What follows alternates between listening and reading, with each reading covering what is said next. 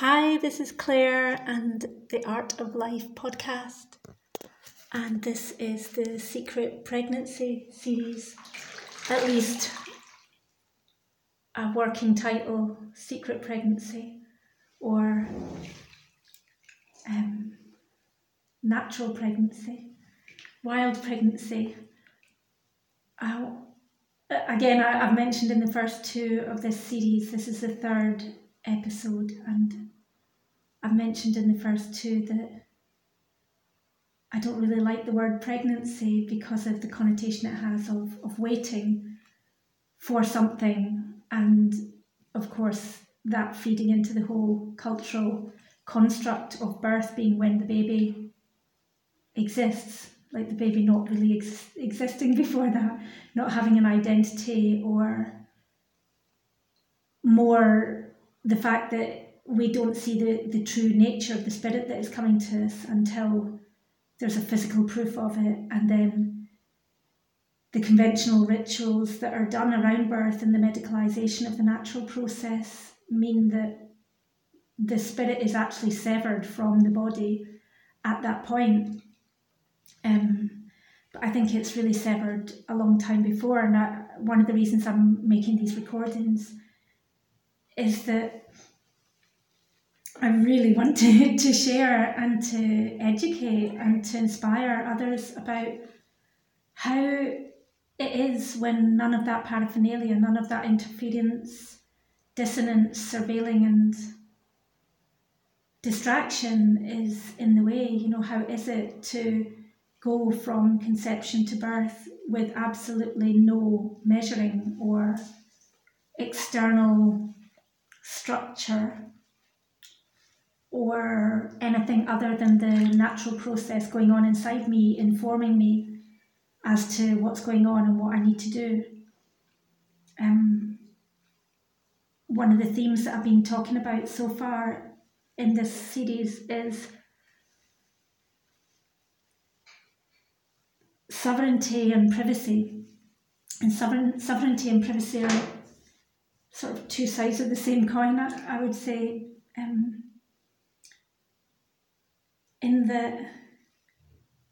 Particularly in the context of mothering and birthing and pregnancy and gestation,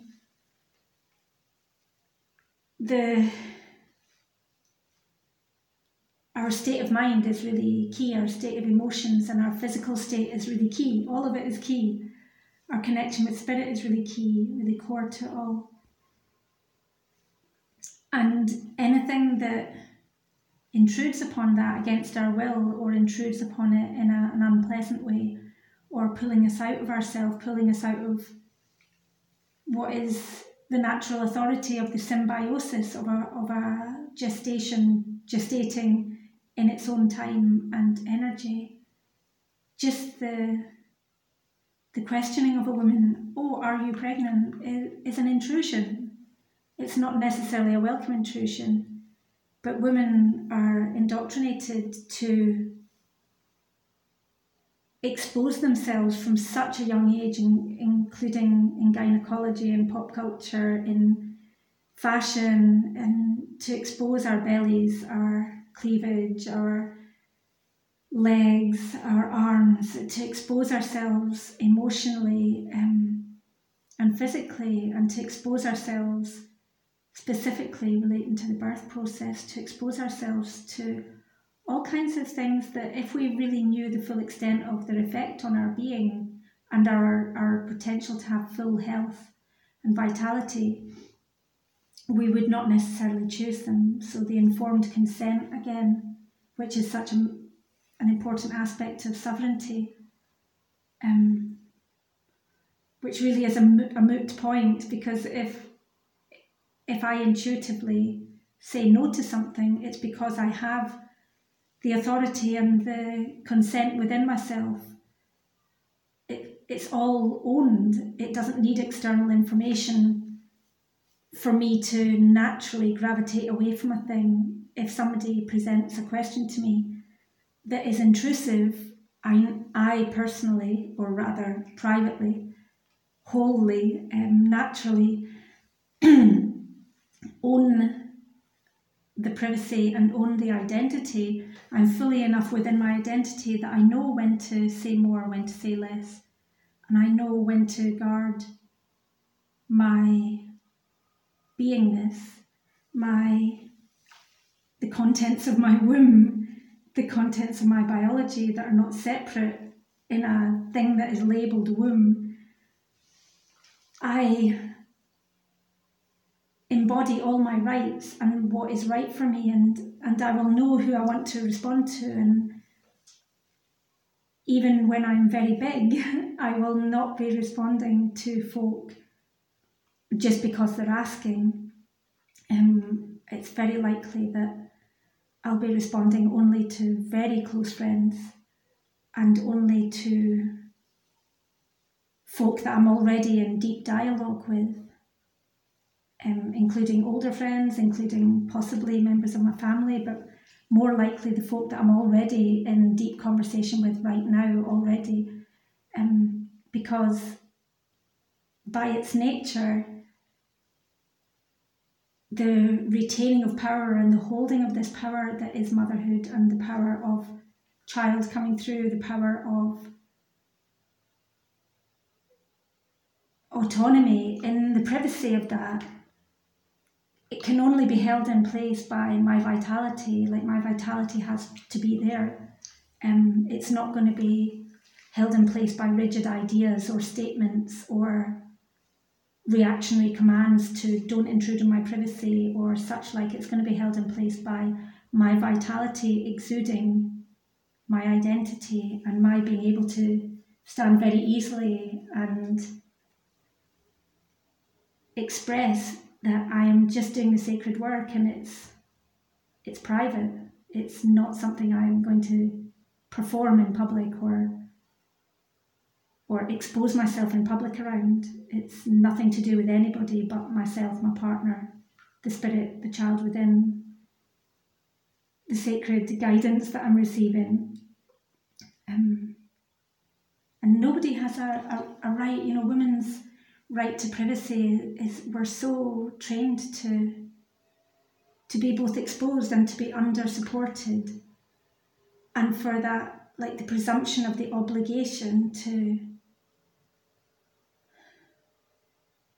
go and be exposed first, just in case, or in case something bad happens, or just to check, when really the checking, if I'm not able to say myself that everything feels good, that everything feels right, that I feel healthy, if I'm not able to say myself that this is out of kilter, therefore it should be corrected here or there,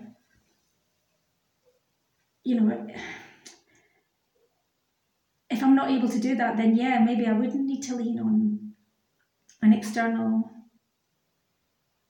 authority to do that aspect for me. But ultimately, there is only myself who can tell when all is well.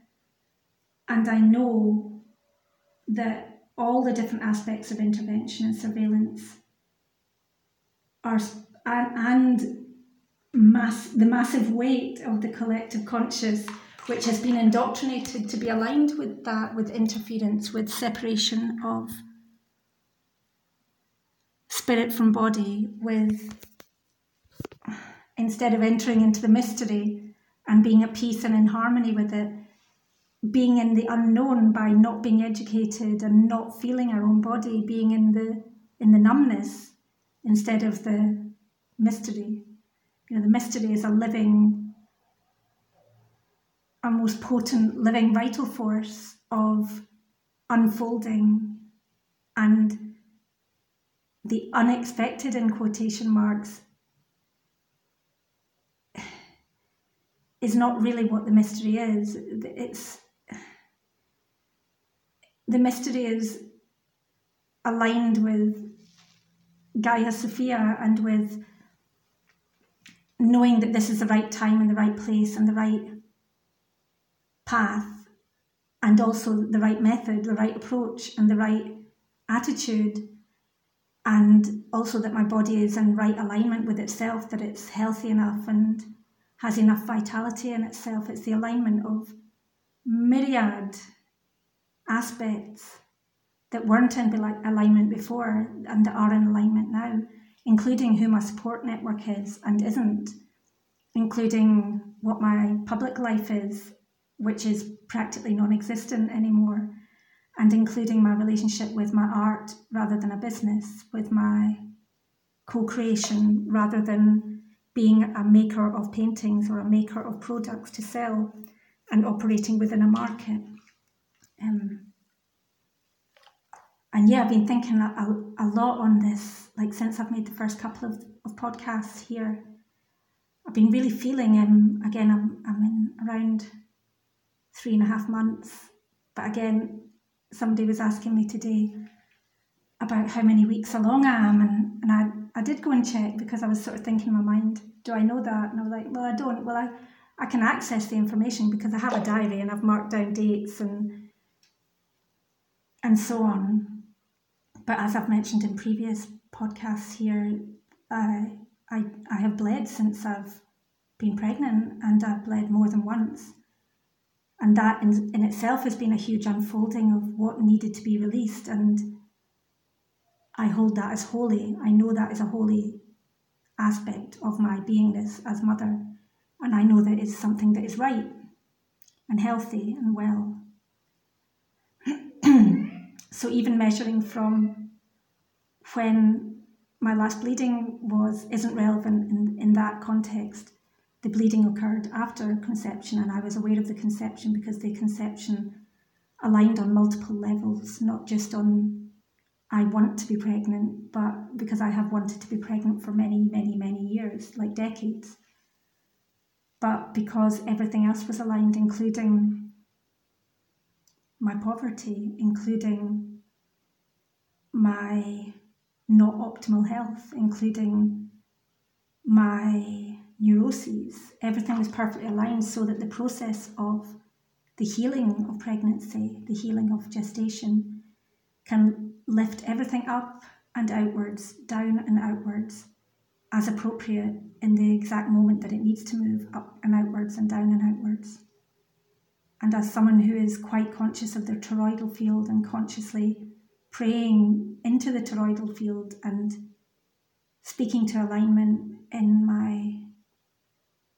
how I wake up every morning and how I am putting my house in order and how I'm raising food and caring for animals and caring for plants. That symbiosis aligned with my life purpose equals bringing a child into the world in this way.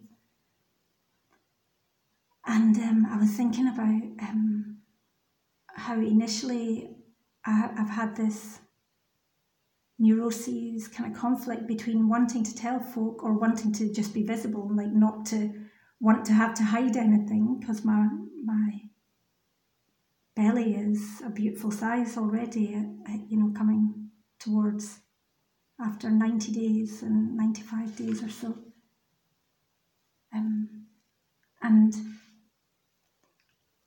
at the same time having trepidation, like serious trepidation about once the cat's out the bag, once Pandora's box is open, knowing the psychosis of even the most seemingly sane person when it comes to gestation and birth and gynecology, the average person is frankly totally fucked in the head with a load of mythology that is self-fulfilling mythology of things that they're obligated to do with their bodies through their own fear of their own body and their own lack of connection with the spirit of their body's capacity to heal itself.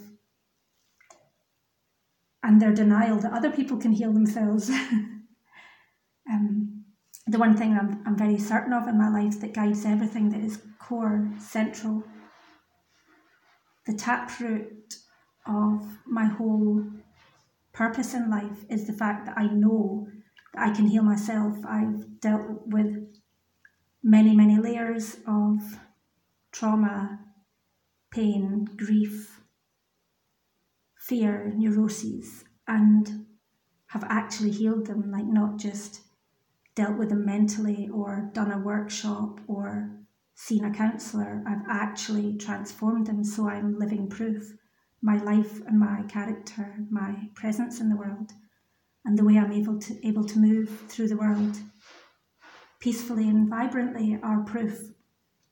The fact that I'm pregnant at the age of 50 is proof that I am aligned and that I've been able to heal issues with my cervix, my womb, my fertility cycle, my psychology around wanting a thing and not being able to have it. Not that a baby is a thing, but wanting to be mother, to be in the most sacred space of being mother, and having that fail, having my body, as I perceived it, fail. Having been through all those cycles and all that fear and feeling isolated and unable to support myself, or unable for my body to support a pregnancy, unable for me to find the right community and the right like-minded folk. The time, which is now, oh, there's a cat at my window.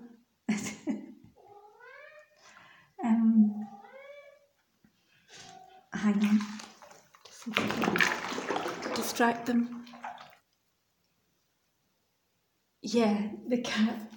I think the cats are just getting big enough to almost start doing their mating calls. They might be interrupting this podcast with some music, some songs, mating songs.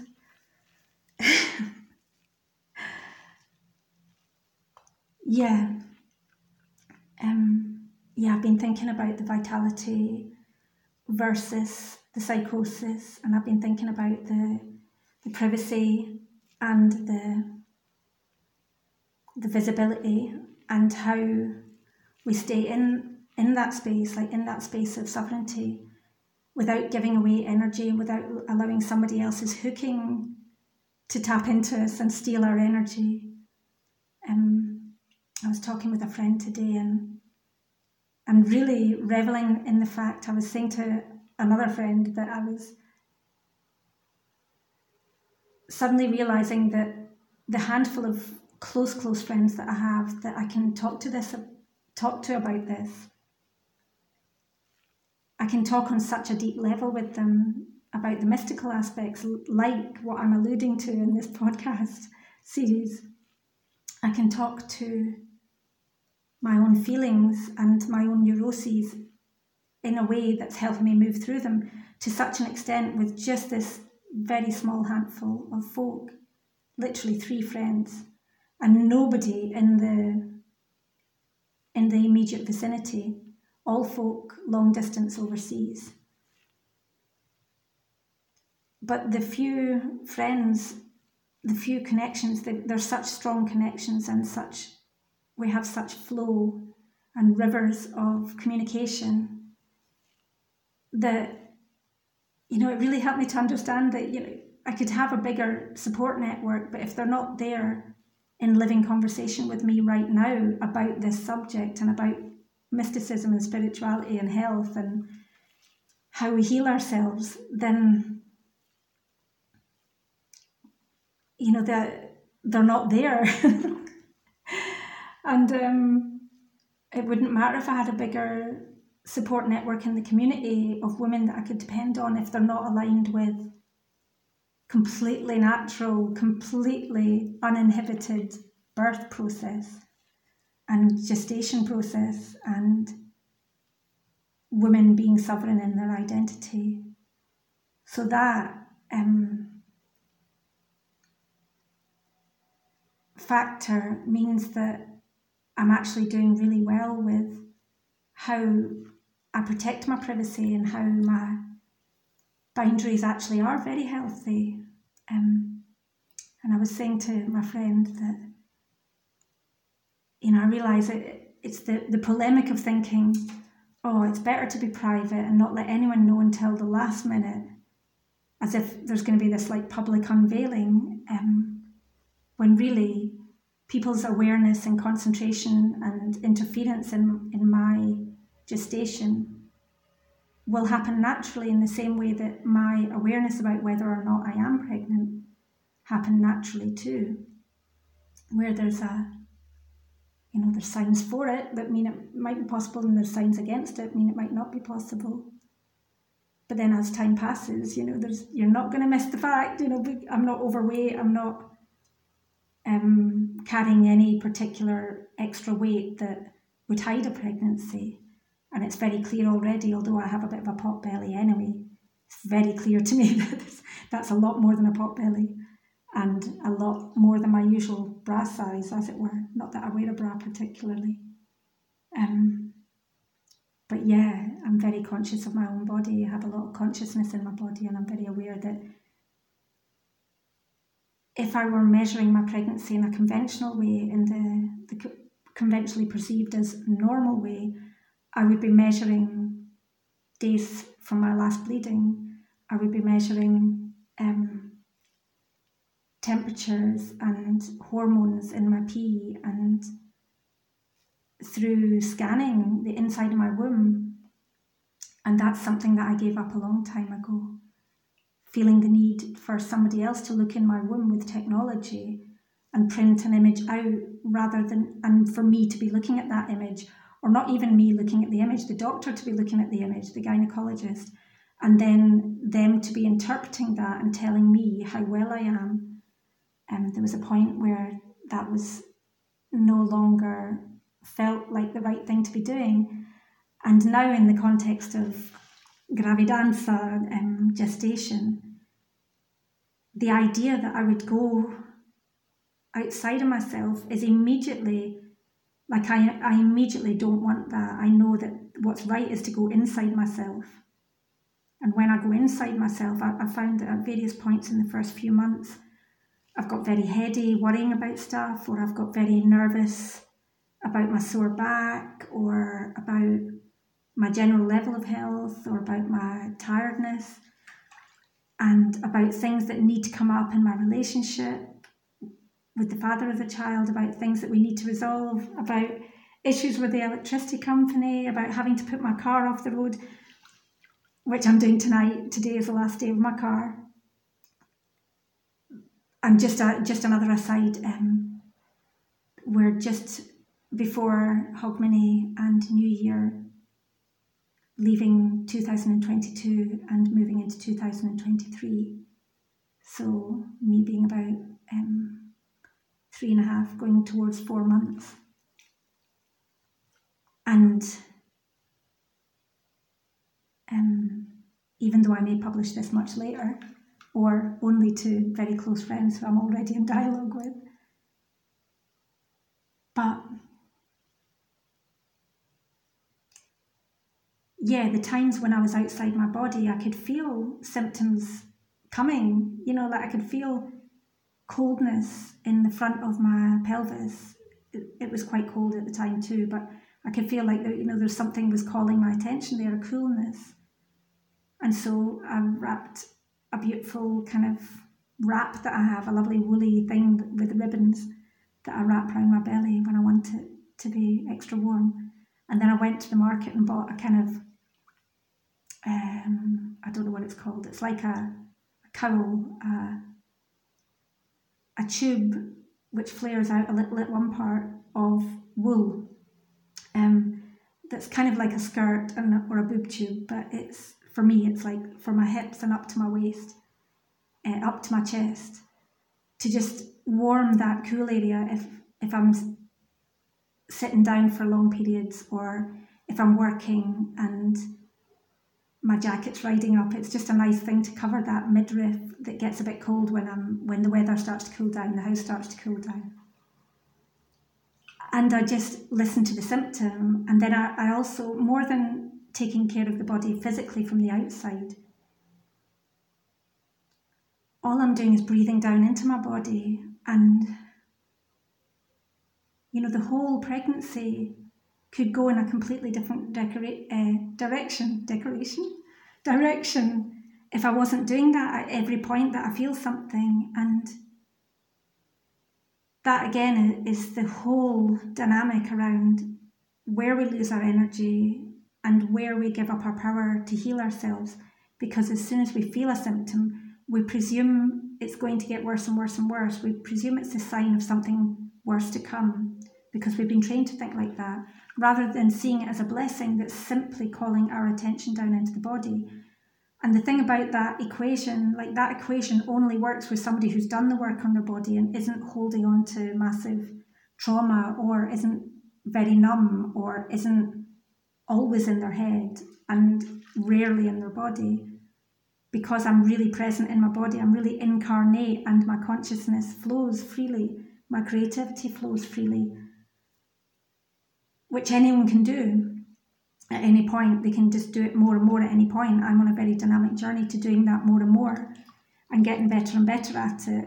And as a consequence, I see every symptom, no matter what the symptom is, no matter what pain in what part of the body, no matter how deep it is, how sharp it is, how painful it is, how enduring it is, I absolutely know that it's there to bring my attention to exactly where it is. And if I put my attention there, there's no need for my body to raise its voice at me or shout at me or scream desperately at me that you need to bring your energy down.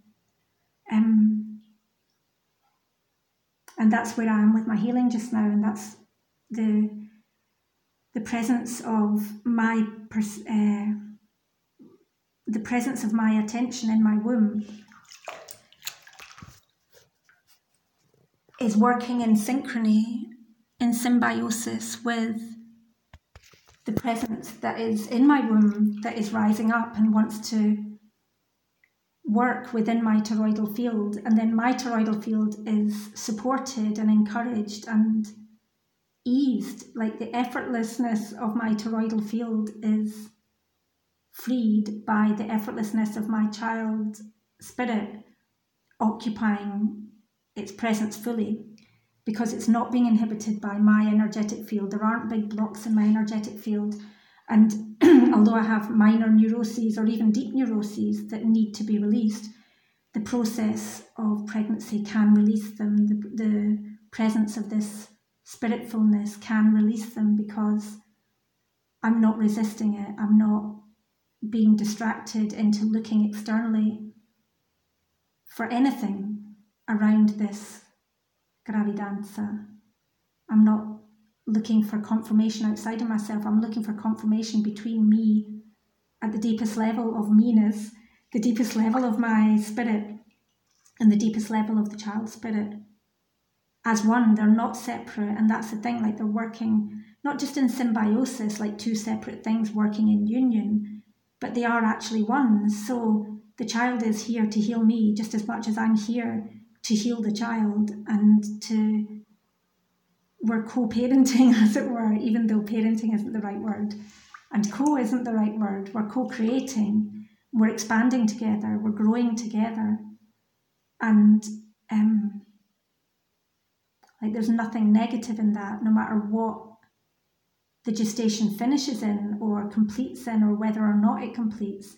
That is absolute divine order. It might be that a child comes through me only for a few months of gestation and then leaves and dies. That's entirely possible.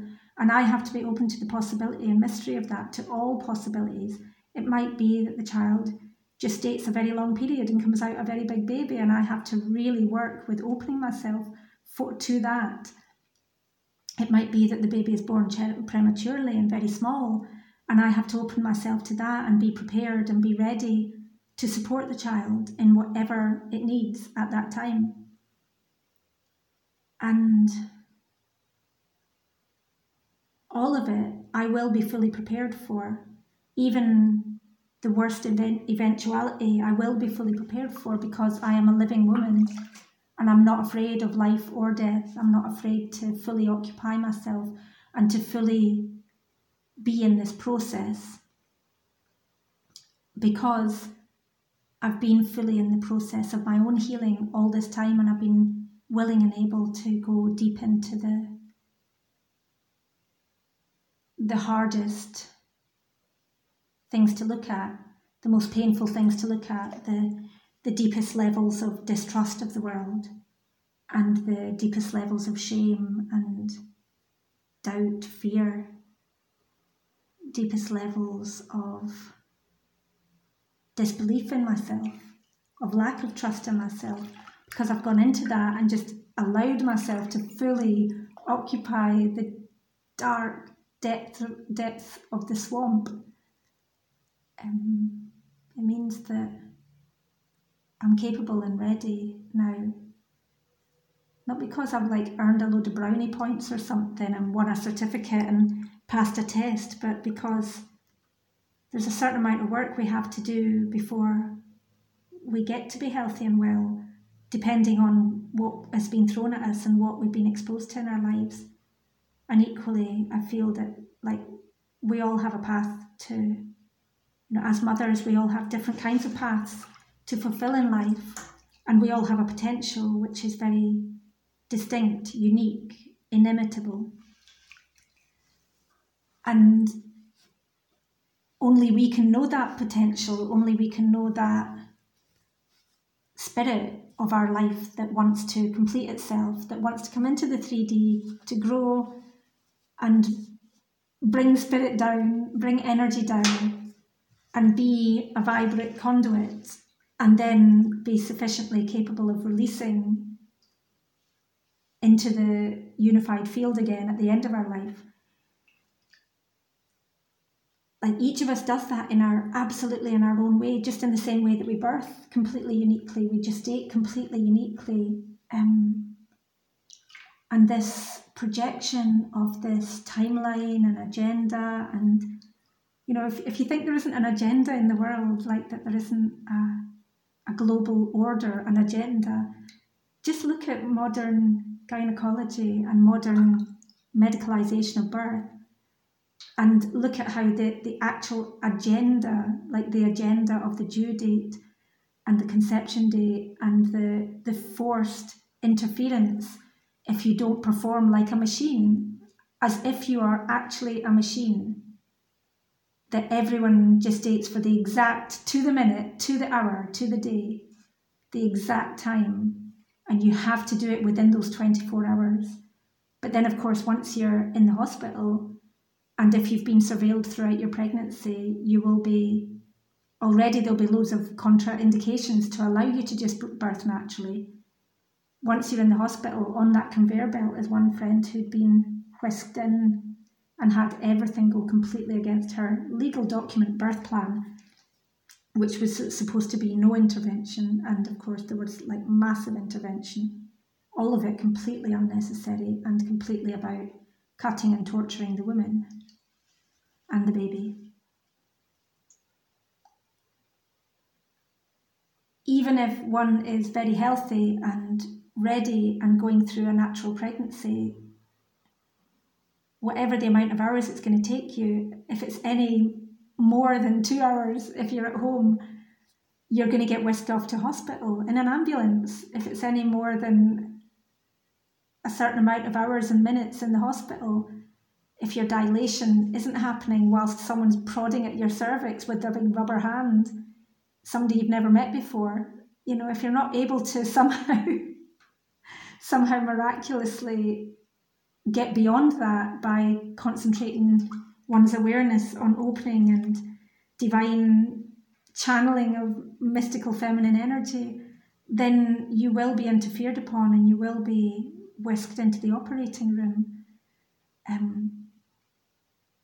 Those grips have tightened and tightened in recent years, and the machinery of birth in most cultures, most countries, is all based around that model of getting the baby out quickly and efficiently with whatever violence it takes, whatever is necessary.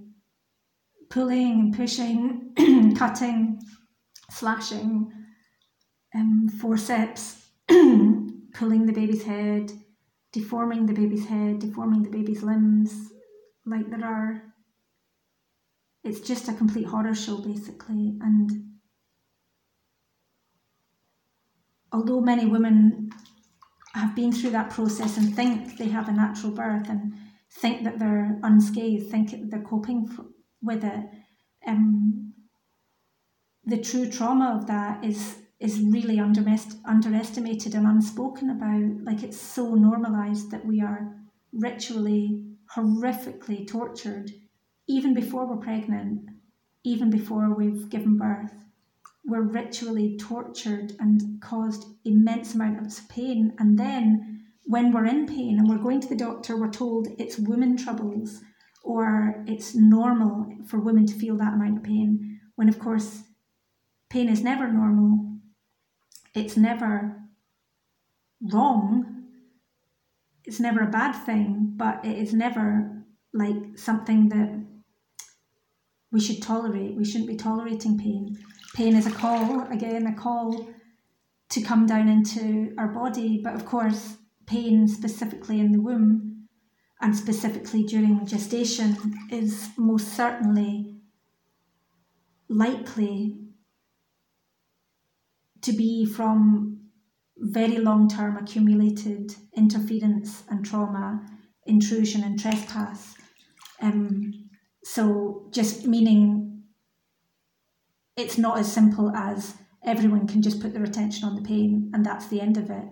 The attention on the pain has to be part of a holistic plan and approach and willingness to surrender to whatever it is that's been put in there to release and come out, essentially, whatever blows have been dealt to us in our body, our mind, our emotions, our physiology, our soul, have to be undone. They have to be loosened. The tightness has to be loosened. The numbness has to be felt.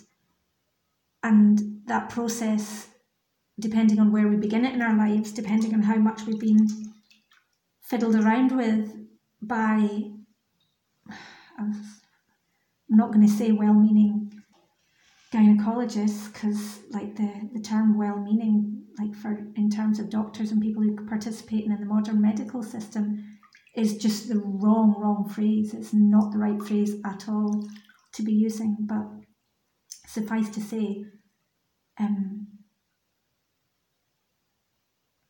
even if we think we've been with well-meaning people and they've been checking our health and helping us to take care of our fertility and our womb, we have been consenting to our own abuse and to rape and to interference on a really profound scale, that it takes a lot to undo that psychology and to really recognise what's been done to us and why it's been done to us, i.e. because people are profiting from our bodies, and to recognise that we don't need that to be done to us, that the obligation is all about giving us not even benefits and privileges, but giving us abuse in place of care, and stealing our energy and our attention and our inner resources in place of us fully occupying them and knowing them and being able to actually use them in the world.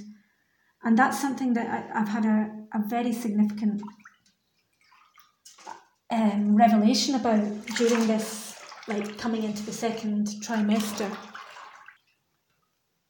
I just had a short break there to fill up the water in the bath. I'm sitting in the bath and water.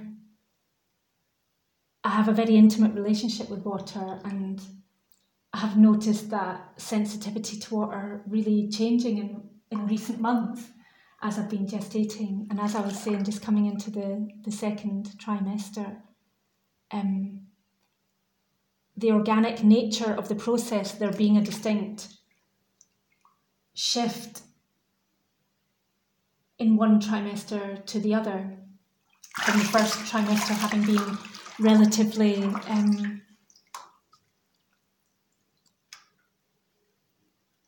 about releasing stuff, about letting go, even the bleeding that I had, the menstruation during the gestation, which I speak about in the first couple of podcasts in this series. But my relationship with water has become like my relationship with plants in the garden that I'm growing, and trees in the vicinity, especially big trees in the vicinity, calling me to give me gifts.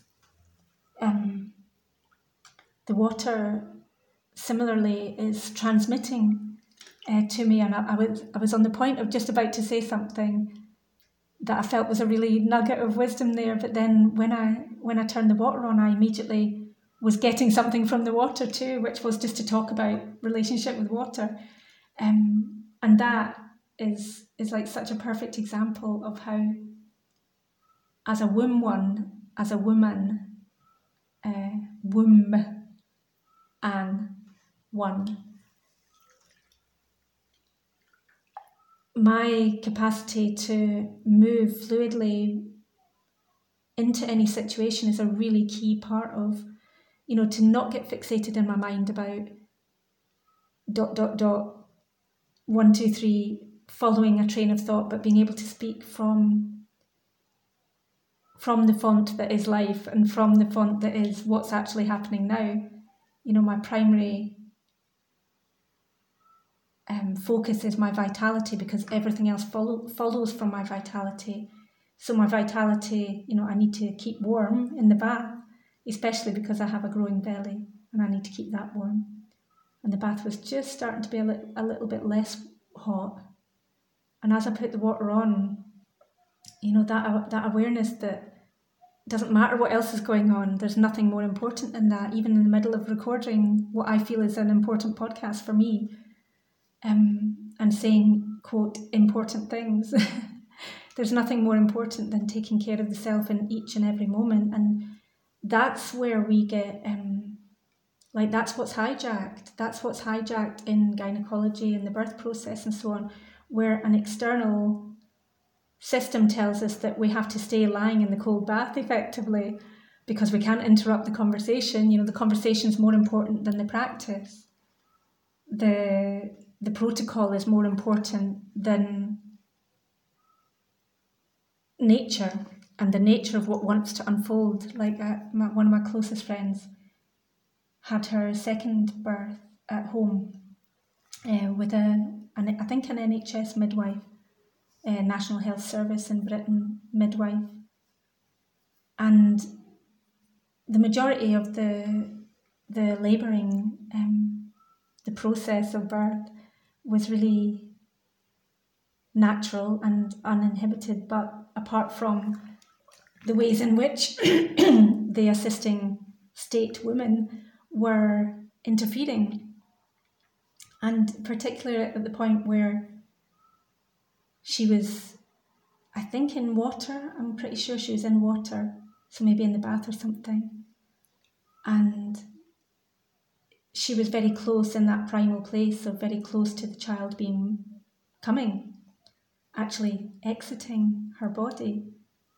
And she was very comfortable where she was, and she was very in the process of what was going on, in the sensations, and in the right state, in the right place, in the right time, the right moment, and the child was coming. But the midwife interrupted her and said, "Oh, it's so many minutes since you peed, you have to go to the toilet." Which is the most absurd, wrong thing to do in that holy state where the child is working symbiotically with the mother and is in the right position, the right timing to release. It's such a delicate state. It's a state that absolutely we should just be on our knees in front of, worshipping. And in that moment, just to shut this bloody woman up, my friend got out of the water, or got out of the whatever position she was in, and got up and, obviously in great discomfort, tried to get to the toilet, and the child was born on the floor. The child was birthed as she was getting to the toilet. And that, that's a relatively natural birth, but it's still very much disrupted and unnecessarily painful for the woman.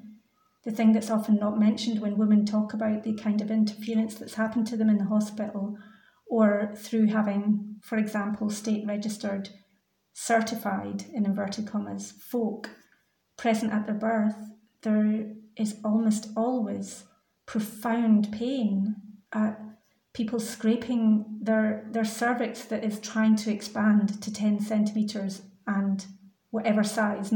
That's such a fucking arbitrary number. Not all babies' heads are exactly 10 centimetres. It's such a ridiculous thing which can't even be measured. It's such a ridiculous thing to say that you're measuring accurately whether a thing is 10 centimetres or not. A thing being the sacred gateway of life and death, the cervix. But the the amount of pain that is intentionally caused to women, and they're expected to numb it or ignore it or deal with it whilst they're in this sacred space of transitioning from child being inside to child being outside them. And they're trying to facilitate that in the most peaceful, harmonious, right way, natural way, in the right timing. Like, there is perfect timing. The child will come out exactly when the child and the mother are together, in unison, releasing. And that is very difficult to do.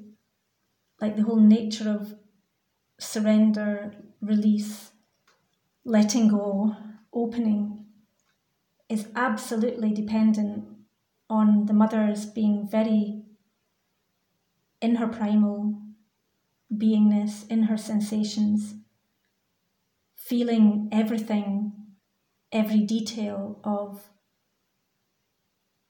sensation that the child is orienting and navigating out of the womb. Such a complex moment of things coming together that a single word, a single gesture, a loud voice, or any voice, an instrument, a noise of metal on metal, a bright light, an unnecessary intrusion or command being given to the mother when she knows her body, she knows what she's doing, but an unnecessary command, like anything, can not just set the labour back, but stop it opening in the easeful way that it's meant to open, which is orgasmically, naturally, fluidly, joyfully. That flowering of the cervix and the flowering of the womb and the natural releasing of, like, it's time to release, it's time to let go, and therefore to let go, this pelvic floor that has been sitting solid and closed, and the yoni which has been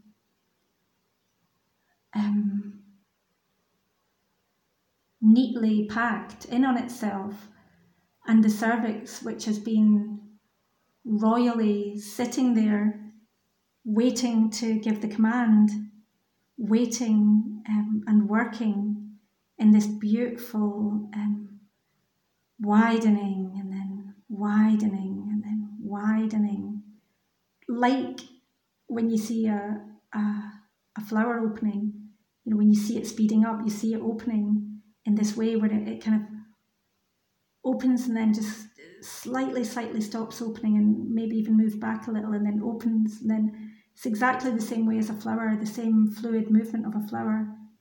There's no point at which it just like slams wide open. The speeded up film shows us how it happens very slowly and very fluidly, of course. And yet in the interference during the birth process, there's this supposed obligation to be interfered with so that that fluidity isn't allowed to manifest, so that it's expected that the mother will submit to torture at that time and to interference that will cause her phenomenal pain, like artificial hormones, like things that will speed up the birth so that somebody can get off their fucking shift at work. So literally, for the convenience of people who are earning money on her birth will be turned into a torture device for her.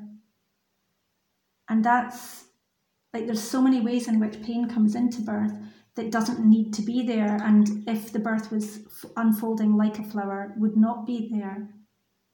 And that is something that, like, conventional logic is just so turned against that, so convinced that the pain is necessary, convinced that cutting is necessary, convinced that an emergency psychosis of emergency is normal and is healthy. All of that is why it feels very, very important to move like the water, to feel like the water, to feel the energy around me informing me, and things that happen in the moment to inform me for the betterment of whatever wants to unfold. And like I was talking with friends about how even something like people's psychic attacks, I've always been very vulnerable to other people's anger, horribly vulnerable to it, like hooked into it immediately, and had a very visceral, like a very physical effect from somebody being angry with me, somebody threatening me in the same room, raising their voice, or just giving me bad vibes, people gossiping about me. And I've had various points in my life where I've been very visible publicly, like had a public position in inverted commas, as it were, you know, as an artist and as a protagonist and a visionary person, a woman who is inspiring change and rejuvenation of communities and gardens and areas, towns like the one I live in now. I've had times that I've had a very public face, and people have used that face to project onto. They've used the fact that I'm a woman foreigner to project all kinds of their misogyny onto me. And there have been points where there's been like a perfect storm of people projecting their neediness onto me, their need to demonize women, their need to turn a woman who is defending herself or putting a boundary up as a really badly behaved or even an evil woman, like a really wrong or mad or dangerous woman, just because she's raising her voice, because someone's trespassing, or just because she's saying that she doesn't like a thing because she doesn't like it. And there have been points, particularly in the time since I moved to Guardia San Framondi, and we did this house hunting TV show, and I was in a position where I had a lot of attention on me. Particularly in that state, I had a complete crisis of, like a health crisis, because lots of people were projecting stupid shit onto me. And that was kind of the point where I recognised how important privacy was and how important boundaries were. But it took me another like 5-10 years even to get to a point where I understood that a boundary has to be a living thing, and it has to be it comes through, like, boundary isn't really the right word, because the vitality of a healthy woman, in particular women, will naturally attract what she needs to her, and will naturally not just repel, but like I won't be walking that way. I won't be looking for that kind of attention. And again, this is so relevant, like in gravidanza, pregnancy, gestation, because I was discussing with a friend about, you know, this fear of psychic attack, the fear of being visible, and then having people start to interrogate me and to intrude on my privacy and to project these nasty thoughts, which people tend to do. When you ever talk about womb-related health or women's ability to heal themselves, it immediately brings up really dark shit for people, women and men alike, and their need to have some sort of mental control over that. And that in turn can create all kinds of negative, like pull the psychosis out of people, where they start trying to suppress what I'm saying, what I'm expressing as someone who knows about health, knows about healing, really deep shit, and knows about my own body's capacities. The need for folk to validate their own psychotic path in life becomes a weapon that is used. But as I was talking with my friend about how, like, we're only really vulnerable in places where we have a weakness, where there's already a wound. And if we feel into that, when we start to feel the first twinge of discomfort at somebody asking the wrong question, or being obnoxious, or, you know, a drunk person putting their attention on my belly,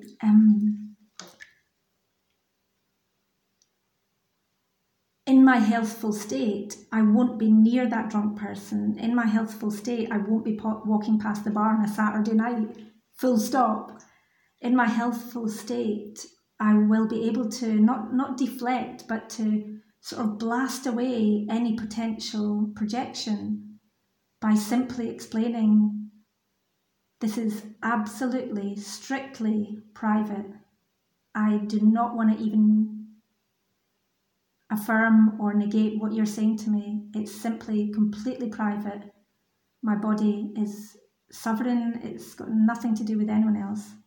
And this is between me and the life that is in me. And the life that is in me, like, that doesn't even need to be mentioned. It doesn't need to be labelled or discussed, or, you know, the discussion will come through living conversations with people who are genuinely interested and who I already trust, or who give a trusting vibe. They won't be with somebody who's intrusively demanding to know something based on surveillance and limitation, or their limited projection onto a woman who is natural and healthy and strong and independent-minded and very, very knowledgeable about what birth is and what my body is and how my body works. Again, it all comes down to, like, what is there that is interrupting between my head, my emotions, my head, my heart, and my womb, my head, my emotions, and spirit, like the true nature of what is going on in my womb right now. You know, what is there somebody in between there? No, there's me and there's spirit child coming through. And if I keep bringing my attention to that and bringing my attention in spiritful truth to that, there's no need for a drama outside of me to confirm that, or to confirm what the wound is. There's no need for controversy to draw my attention to what the wound is. I already know really well what my wounds are, and I know that the wounds have been methodically cleansed and released throughout my life. So when someone presents a potential fear-mongering statement to me, there won't be a corresponding weakness or numbness or trauma that it can latch onto. There'll just be me saying, thank you for your offer, but no. And walking away from them, like not staying to engage and having an argy-bargy about it. I won't be giving them energy. And that too is like, I don't mean to dwell on like the normalization of the torture of women, but one of the issues in the world about like why it's been so normalized that there are, quote, problems for older, quote, older women being pregnant and gestating and birthing. It's so intimately connected with how little vital force they have, because they have consented on some level to their vital force to be siphoned off over the years, like either into work that isn't deeply satisfying or that is overly strenuous and doesn't work with their natural rhythms. Having to shut down aspects of their body because they have to just go to work and earn money and pay mortgage and so on. And having everything speeded up when they need it. You know, a woman needs things to be in natural order and natural rhythm. We can't just force our bodies. If we force our bodies to move to mechanical rhythms, then problems arise. And the problems are the body saying, I cannot be a machine, I'm not a machine. That's all the problem is, really. And when we get back into natural rhythm, expose ourselves to fresh air, clean water, natural food that we grew ourselves or that was grown very close to us and hasn't lost its vitality on the way to our plate. The pleasure of everything, the deep, deep, holistic, spiritual joy and fulfillment of everything means that my cup is running over, basically. And I have enough energy that I will be able to birth very easily, very in flow, because I'm not going to lose all my energy to some machine that's feeding off me, some device that's interrupting or distracting me through surveilling me, or, I will have access to the font of life, which is orgasmic birth. I know I will have an orgasmic birth because I'm very well trained and I'm very well educated about it, that I've gone to the depths of my own soul and body and core of being, and I've recognized myself as spirit and as Gaia Sophia and as the universe, the unified field and co-creative intelligence. And that doesn't mean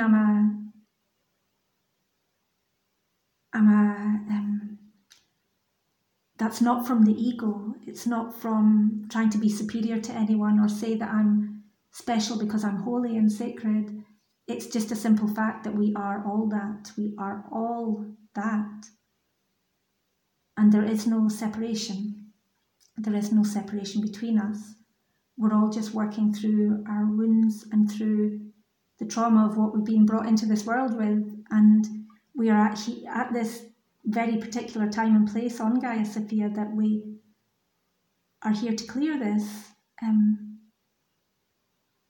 We're here to work through the dramas together. We're here to heal the wounds together and to really transform into something much more than what we have been telling ourselves and agreeing with each other that we are for the last few centuries, or millennia, perhaps, last few millennia.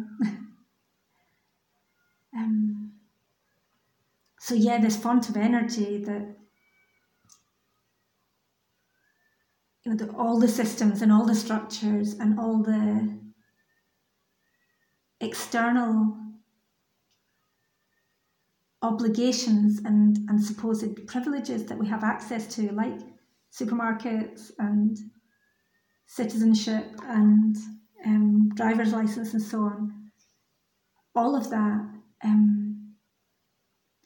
is taking our attention, resources, and physically our energy in exchange, which has been exchanged for sweat equity, money, wages.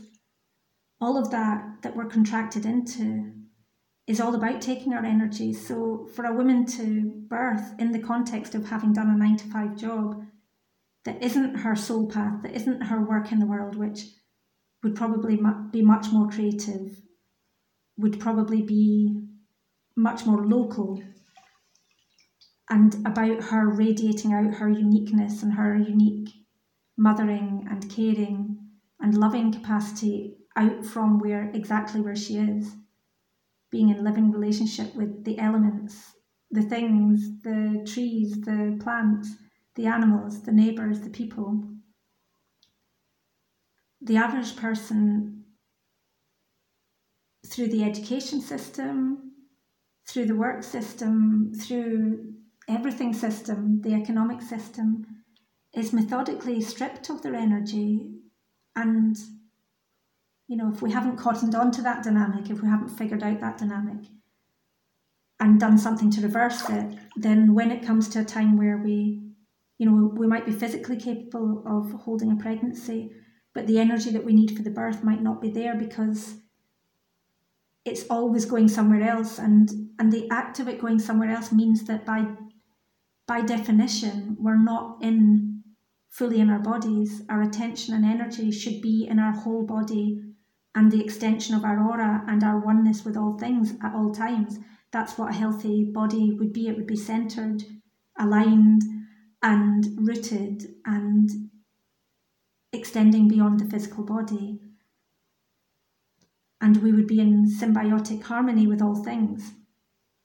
Literally all things, but of course the system is designed for us to be in competition with all things and for the feminine to be suppressed and subjugated and for everything natural to be interfered with so that people can steal what's naturally belonging to everyone and freely available and package it, put a price tag on it and selling it back to us for a great price, which in real life it would have been free. It would have been ours already. We wouldn't have had to beg for it or exchange our crumbs for it or our gold coins.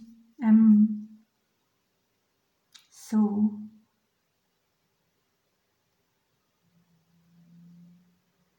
the amount of energy that comes back to us when we become sovereign, the subtle energies that come back to us are really necessary in pregnancy and birth. And maybe, I'm not going to say particularly for older women, but certainly, I've had to work very hard because I was already exhausted in my teens. I was suffering from nervous exhaustion and depression already in my early teens on the island in Scotland. And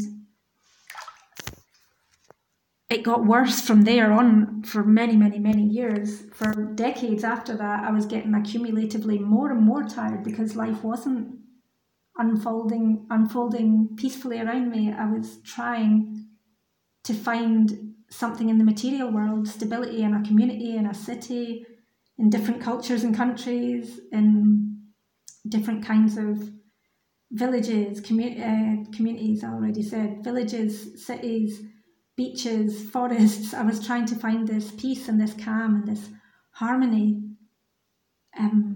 But I couldn't do that because I was so vulnerable and my energy was scattered. And because my energy was scattered and I was so vulnerable, I just went from one trauma and one incredibly vulnerable situation to another for most of my life, basically. For a good all my life up until very recently, when I was always in vulnerable situations and I was always exposing myself, but I was always, with the best of my intention, was moving back to spirit, moving back to nature, moving back to harmony, to community, to stability. It's just that it was very, very slow, and most of the time it was imperceptible because so much chaos was going on around me. And that eventually, when I had this crisis that I talked about before, the perfect storm of me being too visible when I couldn't hold the energy of it, and acting out and reacting to it and being destroyed by it, having people destroy my reputation, my name, both directly and indirectly say things against my character and against my beingness, and to try and steal my energy and steal my goodness, my actual goodness, like steal that from me and paper me with, paint me with another kind of energy. I really learned at that point, way back in 2012 and onwards, those few years of gold rush about Guardia San Framondi, I really recognised that there was something very wrong about the amount of energy I was putting out and the complete lack of reward that I was getting for it, that I was actually being punished for putting myself out in the world, even though I was trying to do good and I was trying to rejuvenate a community and bring interest and cultural exchange to a town and build gardens and create community and bring all this interweaving of stories and lives and help people to find their dream homes and their dream life in Italy. It all completely backfired for me. It didn't go wrong completely for everybody. A lot of people came here and bought houses. I think over 200 people bought houses, or 200 houses were sold. A few hungry people bought more than one house and more than 2 or 3 houses, actually. And then there's lots of upheaval and people coming and going and people abandoning things and ripping each other off and bankruptcies and nonsense, cowboy workmanship and so on. Lots and lots of chaos and nonsense that I knew that I had played a part in attracting. But through that lesson, through that harsh realisation of how vulnerable I was in that situation, how exposed I was and how strongly physiologically I was affected by people projecting wrongness onto me, projecting badness onto me. From there, the gift of that was that I became much clearer about my identity and much clearer about my sensitivity and my superpower, that those, like, sensitivity is not, vulnerability is not not a negative thing. It's simply something that needs attended to, that something that needed my attention.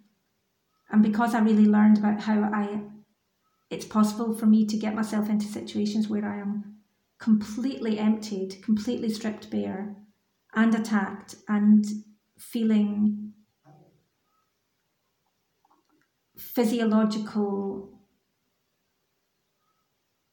crumbling because of my vulnerability to attack.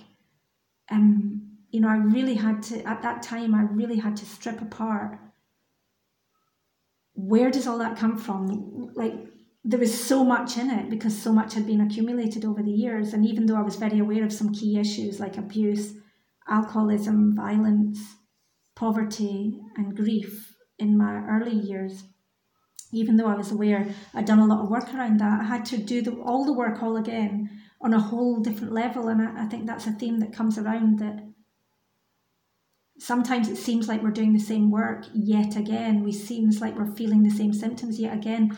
But if we're going in the right direction, it is always going deeper. And that's the beauty of it. Like, here we go again. Like, I can get stuck and fixated on, like, I've done this before. I do not want to do it again. This is horrible. It's so painful. I can't believe I've got these symptoms again.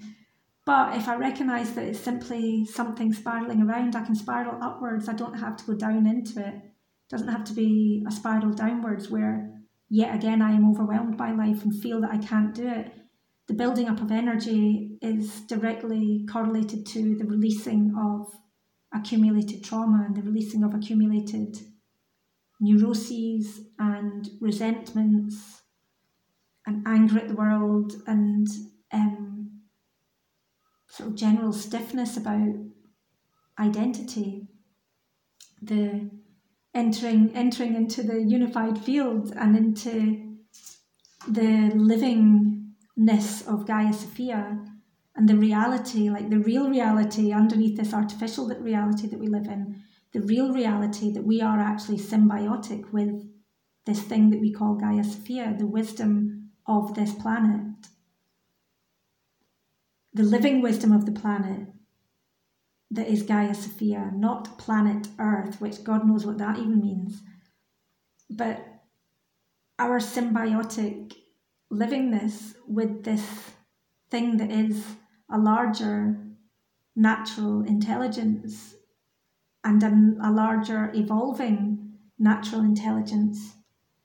Our oneness with that is like, that's where we get our energy from. Our belief that we're not one with that is where our energy is lost, because then it's a free-for-all. Anyone can take our energy if we're not attached to the natural font. And again, that during the early stages of pregnancy, everything in me, I'm just getting the most incredible sensation of energy rising through my womb just now. Wow.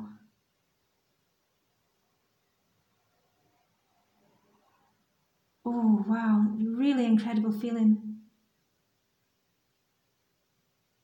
of affirmation and life.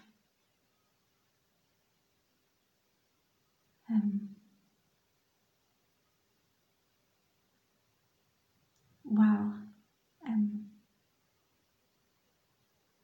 Yeah. This font of life that we naturally are is, well, that's it. I just talked about it, and my body and the energy of this spirit in me affirms that, and it affirms it through, not through some titillating sexual feeling or some excited adrenaline feeling, but through a holistic feeling, which is, it might possibly be referred to as like Kundalini, but I really don't like using labels on things. It's a warm, holistic force that there is no separation in. Like homeopathy talks about how the symptom has to be in your own words because it's what your attention is being drawn to. But to talk about that, we're usually using labels of things and place parts of the body as separate, as, you know, a thing, like the womb being a thing. But of course, I'm not feeling a thing, which is the womb, which is making a particular sensation. I'm feeling a holistic sensation in the whole of my pelvis and up my belly, and it's a rising sensation, and it's a feeling of the purity of spirit as life and the purity of our universal love and the purity of thought as wisdom and thought as expression of sensation. The purity of that, the undivided, it's not divided, it's not separated. It can be translated directly because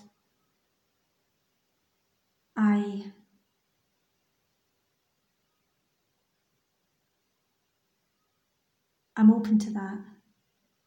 I'm not closed, I'm not rigid, I'm not distracted, I'm not dissipated, my energy isn't dissipated, so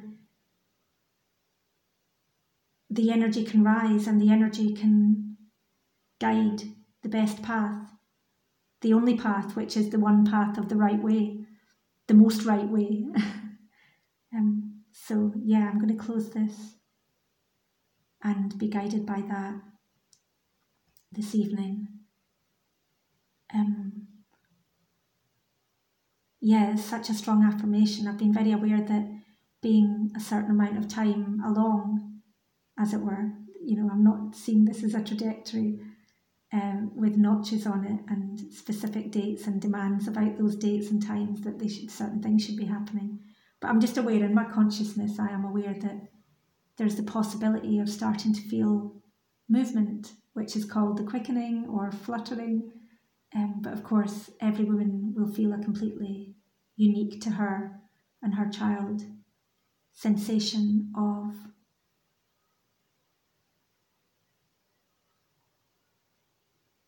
physical communication, whereas before it was energetic. It's also energetic and physical, and yeah, that's a very exciting thing to sort of get the rush of energy around that just now. So yes, to say that in common English, as in the language that some people might find easier to understand, I'm not feeling a baby moving in my womb. That's not what I'm feeling. But I'm feeling consciousness communicating directly with me.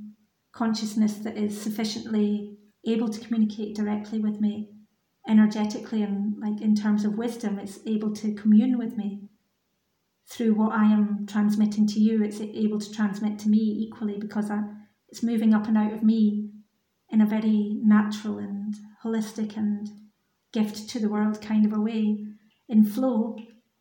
And as such,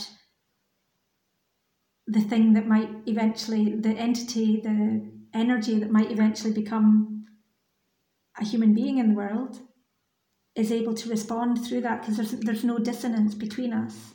We are one, and they will speak to me as me. They will speak to me as energy, and they will speak to me as presence energetically, as part of my energetic presence.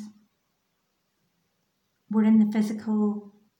They in inverted commas are in the physical inside of me, but we're not separate, and there's no need for us to be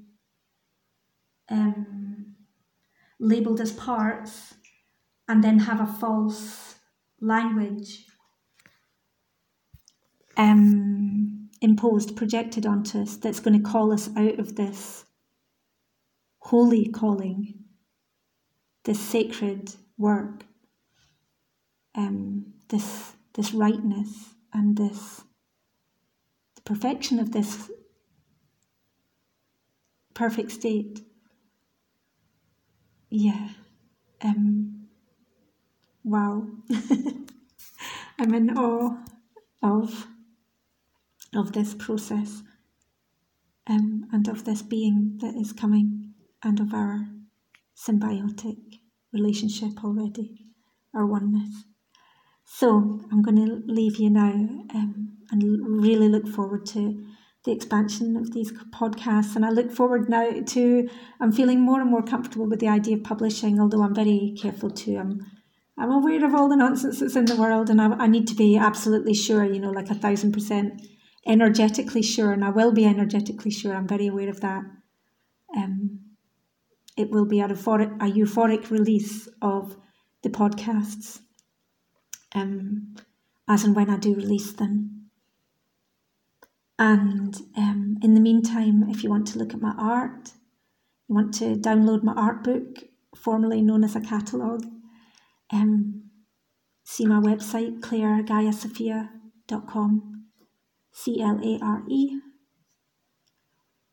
And if you want to support my work, go to the gift page there. I'll probably be updating a few things soon because some of the language on my website is a little bit tight. And this stuff is like really opening and flowing. And I obviously want to integrate. This is the work I've been waiting to do all my life.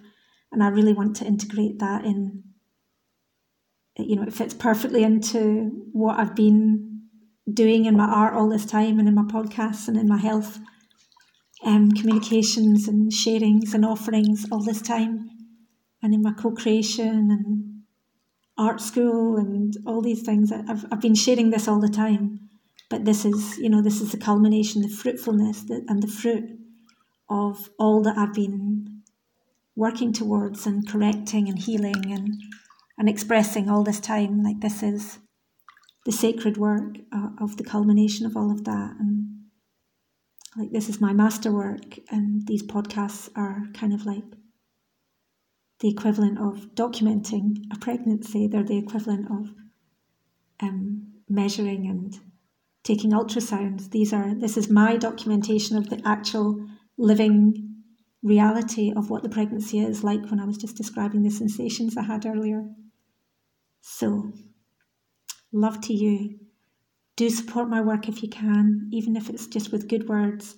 That is just as important as financial gift or buying paintings or anything else. It's just as important. It's so good and encouraging for me to hear that anybody, one person appreciates a podcast or is inspired by a painting or is just glad to know me. If you don't know me, my work has been very heavily censored, and my business has been obliterated by the kind of restrictions that were introduced and the kind of psychosis that has unravelled in the last years. And as such, I live on a very, very low income and with a very, very small audience. I'm trying to change that just now. I feel it's time to change that, but I did feel that I had to totally remove my work and my art from the world, because I needed to just take a sabbatical and take time out from the madness of what's been going on in the mainstream, and because I was forced out as well. And I've now, the conventional term would be regrouped. I've regrouped with myself, and obviously my state of joyous gestation that I'm in, my living gestation that I am, is a sign that I'm going in the right direction no matter what's going on. So I should be more visible in the future. I might even publish this podcast and let you hear it. So yeah, please do support my work, because I live with a very, very small income, and I think it would be very challenging to have a child in the world and have such a small income. Not saying I can't do it and do it really, really well. At the same time, yeah, today is the day I take my car off the road, and there are other reasons for that, not just financial, but yeah, I'm having to be very, very super creative, which I am, so I can do that, but I'm having to be very creative with my few coins that I'm getting per month. It would be amazing to have your support on Patreon. That really helps me to have a steady income. It's just a huge, huge thing. Even if you can support me with a couple of euros or €5 or €10 a month, is a huge, huge positive effect on my income. Really, really huge. And it might make the difference between my cats eating good meat or eating crap food out of a tin, or eating at all. Got too many cats, and it's under control now, but there's 6 of them, and it's really hard to keep them all fed. Trying to send them out to work, send them out to hunt in the field.